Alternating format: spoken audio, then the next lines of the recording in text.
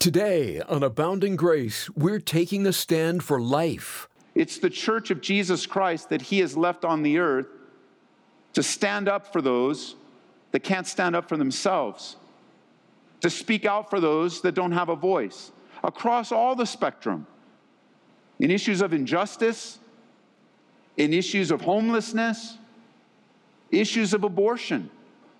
The church has a voice. It's the voice of Jesus Christ. It's not our opinions. Our opinions don't matter. What matters is what God's word says. And God says that we're to stand up for life. This is amazing grace. This is unfailing love. That you would take my place. That you would bear my cross. You laid down your life. That I would be set free. Oh, Jesus, I sing for all that you've done for me. It's hard to imagine and heartbreaking to consider that over 65 million little babies have been aborted since Roe v. Wade. And while the numbers continue to climb, what, if anything, can we as Christians do? Today on Abounding Grace, Pastor Ed Taylor suggests some practical ways we can get involved in taking a stand for life. God sees every human life as precious, including those in the womb. And we should too. Here's Pastor Ed in Psalm 139. Please, again, take your Bibles and open them to Psalm 139, as that will be the source of our Bible study together, verses 13 through 17, in a Bible study that I've entitled, Life is Precious. Or you could also title today's study, Choose Life. Because life is a gift from God. Life originates in Him, from Him, and to Him. As in the book of Acts, chapter 17, verse 28 says, in Him we live and move and have our being. It's God's desire that we not only experience and enjoy life here on earth, but it's God's desire through sending His only begotten Son, Jesus Christ, to give us eternal life as well. Not just to enjoy now, but to enjoy eternal life, like Jesus said in John 10:10. The thief does not come except to steal and to kill and to destroy. Jesus says, I have come that they may have life and that they may have it more abundantly. And as believers and followers of Jesus Christ, we are called to, it is our duty to value, celebrate, and protect life at all stages. And it's really tragic, is it not, that in our world today, in our culture, in our country, we've lost the value and the sense of value of life. You could say that our world and our culture and our government, many who have been influenced by our culture, have basically lost common sense. But that's the condition of our world today, and it has been. That's the condition and the results of sin. The only life that seems to be valued today is the one that's living, or the one that can make a choice, or the value of freedom has been placed above the value of life. Discussions now surround the quality of life. And isn't it interesting, whenever the quality of life is discussed, it almost always leans toward the one that's making the decision, not the one that needs the help. And a discussion along the lines of the quality of life is always a misguided, unbiblical discussion. Life, every life, despite man's feeble opinion of the so-called quality of value, every life's value comes from God and is worthy of breath, care, and love. Whether that life is in the womb or in a hospital bed or a convalescent home, life is to be valued, rescued, and respected. Now, like the proverbial frog in the kettle, the sinful world is warming up around us, while we slowly die a miserable moral death. Frog in the kettle, you say, Ed? Yes. Those that study such things decided at one point in time to take a frog and throw him into a boiling kettle of water, to which the frog said, "No way," and jumped right out. Because it makes sense. It was startling to that frog, and it had the ability to jump out, too hot. But taking that same frog, they put him back into the kettle of a cooler, warmer water. And then slowly but surely, one little temperature at a time, they began to raise the heat. And before you know it, that water began to boil again. But this time the frog didn't jump out because it didn't recognize what was happening around it. It didn't notice. And it died a slow, painful death. That's exactly what's happening in our culture, especially as it relates to the value of life. You know, the sad thing about this story, and this true story of the frog in the kettle, is that some may be listening to me right now and immediately sympathize with the frog dying. Oh, how could they do that? How could they do that in tests? Why would they do that to a poor frog? How cruel of them to do that kind of research. But the essence of the truth today is not about the frog. It's about human life. Oh, we know that the Bible is very clear that God values the life of animals. Indeed, absolute. But the value of humans is always over and above animals. You could say that God, when he looks down on humanity, he sees us as his crown jewel, the beauty of his creation. God values life. We see that so very early on in the Bible. In Genesis chapter 1, verse 15, listen, it says, "Then God said, 'Let us make man in our image, according to our likeness. Let them have dominion over the fish of the sea, over the birds of the air, over the cattle, over all the earth, and over every creeping thing that creeps on the earth.' So God created man in his own image. In the image of God, he created them. Male and female, he created them, and God blessed them." Humans are the crown jewel of God's creation and worthy of life from the moment of conception. That's true. Life begins at conception. That's what the psalmist declares to us thousands of years before they discovered this literal biblical truth. Here in Psalm 139, we learn that life is in the womb, and life begins at conception. Notice with me in Psalm 139, verse 13. It says, "For you have formed my inward parts, and you have covered me in my mother's," what does your Bible say? "You have covered me in my mother's womb.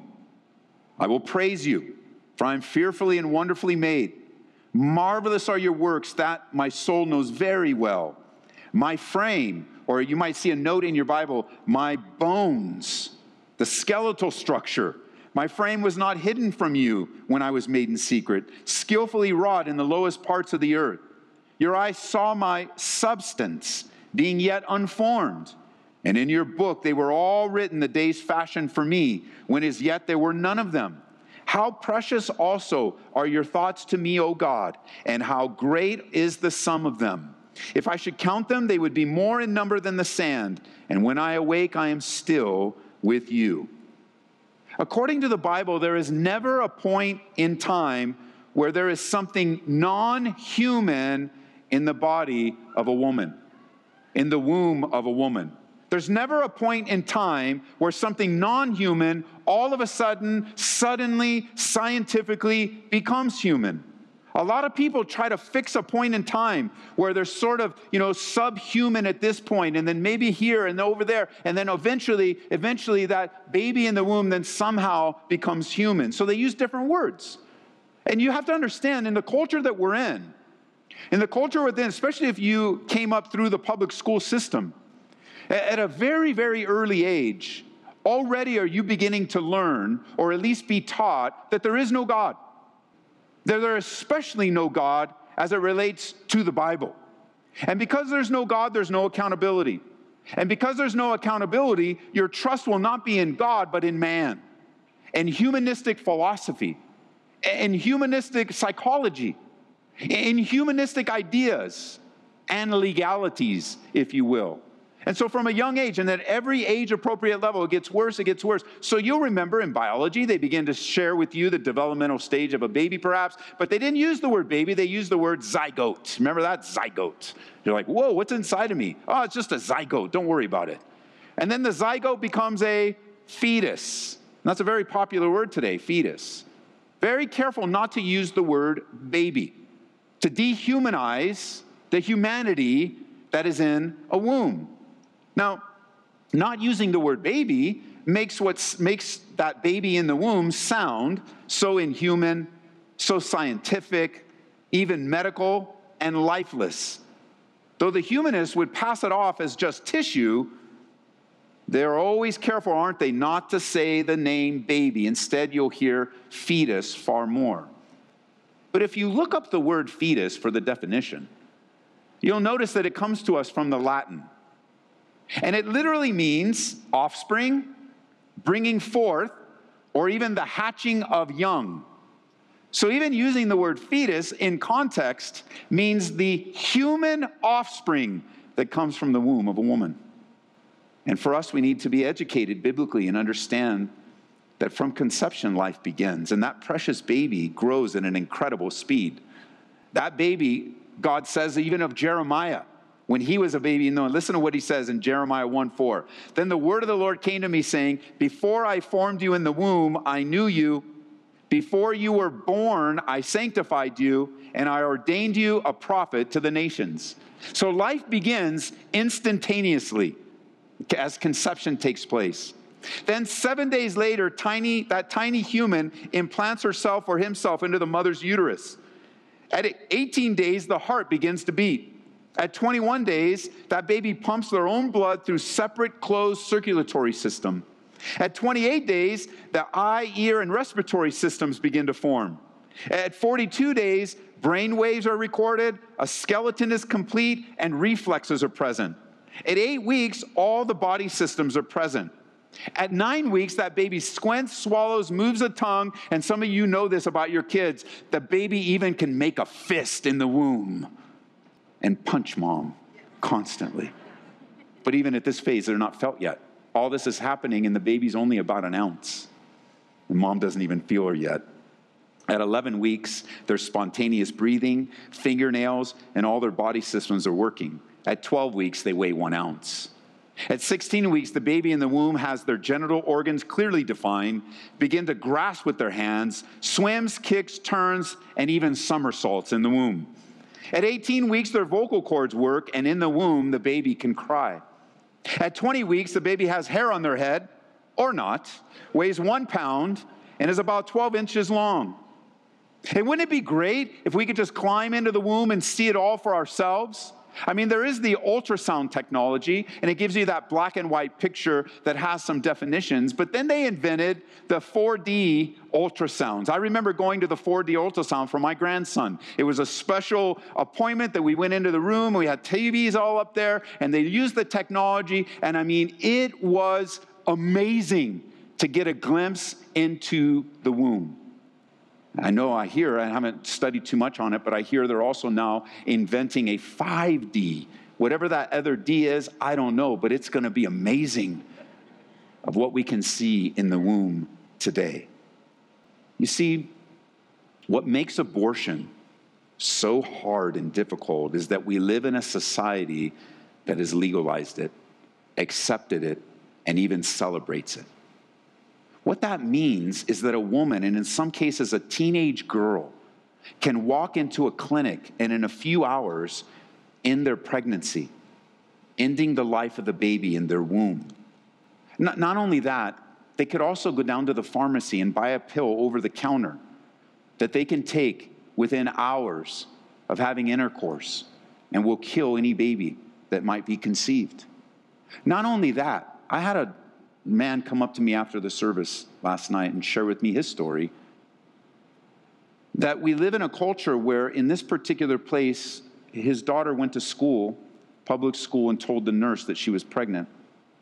And without informing her mom or dad, they put her on a bus and sent her 200 miles outside of the county and allowed her and took her into a clinic where she had an abortion, and her mom and dad didn't find out for years later. And that's celebrated because it's legal and because it's accepted and because it's so common. And we as the church have a duty to stand up for what is right, what is moral, and what is God's reflection on life. It's unfortunate that many today have the authority and the legal right to kill the babies that are in their womb. Most of the time, without any second thoughts. bringing great damage to mom, to boyfriend or husband. In some cases, the boyfriend or husband doesn't even know it happened. And in our culture, we pay taxes.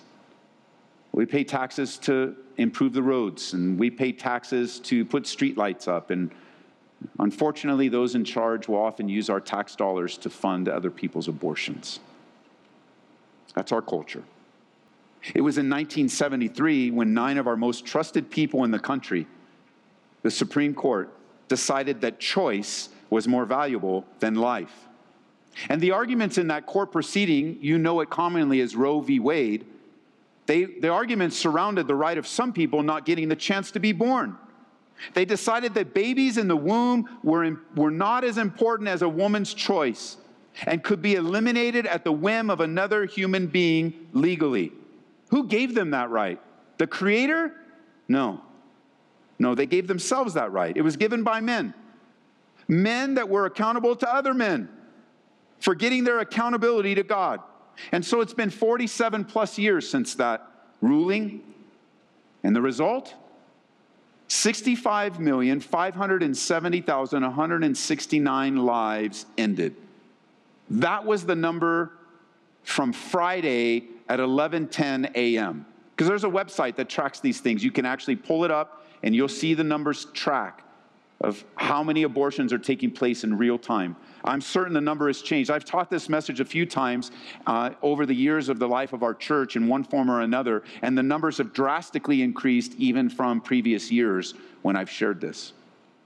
65.6 million lives ended. Does that put a lump in your throat? Cause your stomach to sink? It's sad to think of all this loss of life. It's literally sobering. I mean, think about loss of life. Think about another atrocious way life is lost, through wars, and a few wars that our nation alone has been involved in. For example, in the Revolutionary War, they recorded 4,435 deaths. In the Civil War, on both sides, they recorded 498,332 deaths. In World War I, they recorded 116,708 deaths. In World War II, they recorded 407,316 deaths. For the Korean War, there was 25,604 deaths. In Vietnam, we lost 58,168. In the Gulf War, 529. In Operation Iraqi Freedom, 4,373. Abortion, since 1973, 65.6 million lives lost. And I don't know what happened to you as you heard that number, but for me, my heart sinks a little. You can feel it in the room. Things get heavy when we talk about such subjects, especially from a biblical perspective. You're not even in the room with us. You may be downstairs in the overflow or on the radio or watching online, and you feel the heaviness because it is a heavy topic. And it's an important one for us as the church. It's the church of Jesus Christ that he has left on the earth to stand up for those that can't stand up for themselves, to speak out for those that don't have a voice, across all the spectrum, in issues of injustice, in issues of homelessness, issues of abortion. The church has a voice. It's the voice of Jesus Christ. It's not our opinions. Our opinions don't matter. What matters is what God's word says. And God says that we're to stand up for life. And many of you have more capacity in your life to do this. You may not feel like it, but you have more capacity in your life to do this. From the very beginning of our church, we have supported an organization here in Aurora that's known as Alternatives Pregnancy. They stand in the gap on the front lines to help people when they're thinking about having an abortion. And they rescue many, many babies from those abortion clinics. They weren't Alternatives when we started, but over the years they changed their name and the direction and the depth of their ministry. But we support Alternatives. Some of you may have a desire to go and help them. We also support an organization here in Aurora called Colorado Family Life, started by a couple, just 2 people, that had a burden to help teenage parents. They don't help exclusively teenage parents, but a lot of them are indeed kids that are having kids. Helping them as they've made the choice to keep the baby, but understanding what a long road ahead awaits them. to help them in their relationship, to help them even if they're young and married, to help them with skills, help them with job training. Some of you perhaps have capacity to help at Colorado Family Life. As a church family, we also support an organization, I believe the Colorado chapter's in the Springs, called Save the Storks. This is a beautiful ministry. What they do is primarily, they do a lot of things, but primarily they equip vans with mobile equipment to do the ultrasounds. They have an ultrasound machine in there. And they drive around to strategic locations because statistics show that when a mom sees the baby in her womb, she says no to abortion, and it's taken off the table. Some of you have capacity to help and go serve with Save the Storks. Some of you have capacity to adopt a child. That's what God's will is for you, to open up your home and bring a child in and raise that child. Raise that child whether or not that baby was saved from abortion. You are opening your home and being available because you have capacity. Some of you have capacity to enter into the foster care system here. You can do that in a couple of different ways. Some of you have capacity right now as foster parents because that's just how you're made, where you can open up your home temporarily for children whose parents are really going through something. Maybe drug addiction, maybe they've gone to prison, and their kids get put into the system. And here the church is being invited into the system. So for a temporary time, because you can do it. You bring your children in, you love them, care for them, and when their parents get back on their feet, you send them back to their parents. Even still, some of you have capacity to enter into the foster care system, but to go one step further. And that is you enter into the foster care system, fostering to adopt, where you bring these high-risk kids into your home. And there's really very little hope that their parents will ever get right. So they go into the foster adoption process. And you have capacity. See, the church, we have capacity to make a difference in our culture. We no longer can stand silent and idle when the world needs to hear the voice of the gospel. Pastor Ed Taylor on some of the ways we can make a difference in our culture in this whole matter of abortion. Life is precious. That's the title we've given this message today on Abounding Grace, and we'd encourage you to share it. Just go to aboundinggraceradio.com, or you can listen through the Calvary Church app. At Abounding Grace, we're committed to delivering God's Word to people all across the world, but we can't do it alone. We're very thankful for the listeners that come along beside us with financial and or prayerful support. Your gift, whatever the size, would be greatly appreciated and put to good use. And if you'd like to help us reach people with the love and truth of Christ, please visit aboundinggraceradio.com or call 877-30-GRACE. Maybe you've noticed there's a battle going on in your mind. Maybe it's lustful thoughts that have been plaguing you for years and you don't know what to do about it. In Winning the War in Your Mind, author Craig Groeschel reveals strategies he's discovered to change your mind and your life for the long term. God has something better for you than your old ways of thinking. It's time to change your mind so God can change your life. Request the book, Winning the War in Your Mind, when you call 877-30-GRACE. Again, our phone number, 877-30-GRACE. Pastor Ed, some of our listeners may not realize this, but you were adopted, and you're going to share a bit of your story tomorrow. And adoption is a wonderful alternative to abortion, isn't it? Yeah, Larry, that's a special part of my personal testimony. I was adopted along with my sister into a very loving home, and my parents raised me as my own, and I have known that I was adopted as far back as I can remember. They didn't hide it from me. And the neat thing about this particular adoption story in my case is that the year that I was born, adoption in the United States was illegal. And so we know that my biological mom was considering not keeping the baby, and the options were very minimal. And one of them was to put me up for adoption. And for that, I'm grateful. Now, the path was a very difficult path and a challenging path, but God had a plan. And that's why I love that passage in Jeremiah. But I don't want to give it all up. But you're right. Adoption is amazingly a wonderful alternative to abortion. So is foster care. So is foster to adopt. There are so many options to get involved in standing in the gap for life And I encourage you to stay tuned, be encouraged, be strengthened. I know the Lord is going to do great things as we be the church. Thanks for sharing that, Pastor Ed. We'll continue our special message, Life is Precious, tomorrow on Abounding Grace with Pastor Ed Taylor. See you then. This is amazing grace.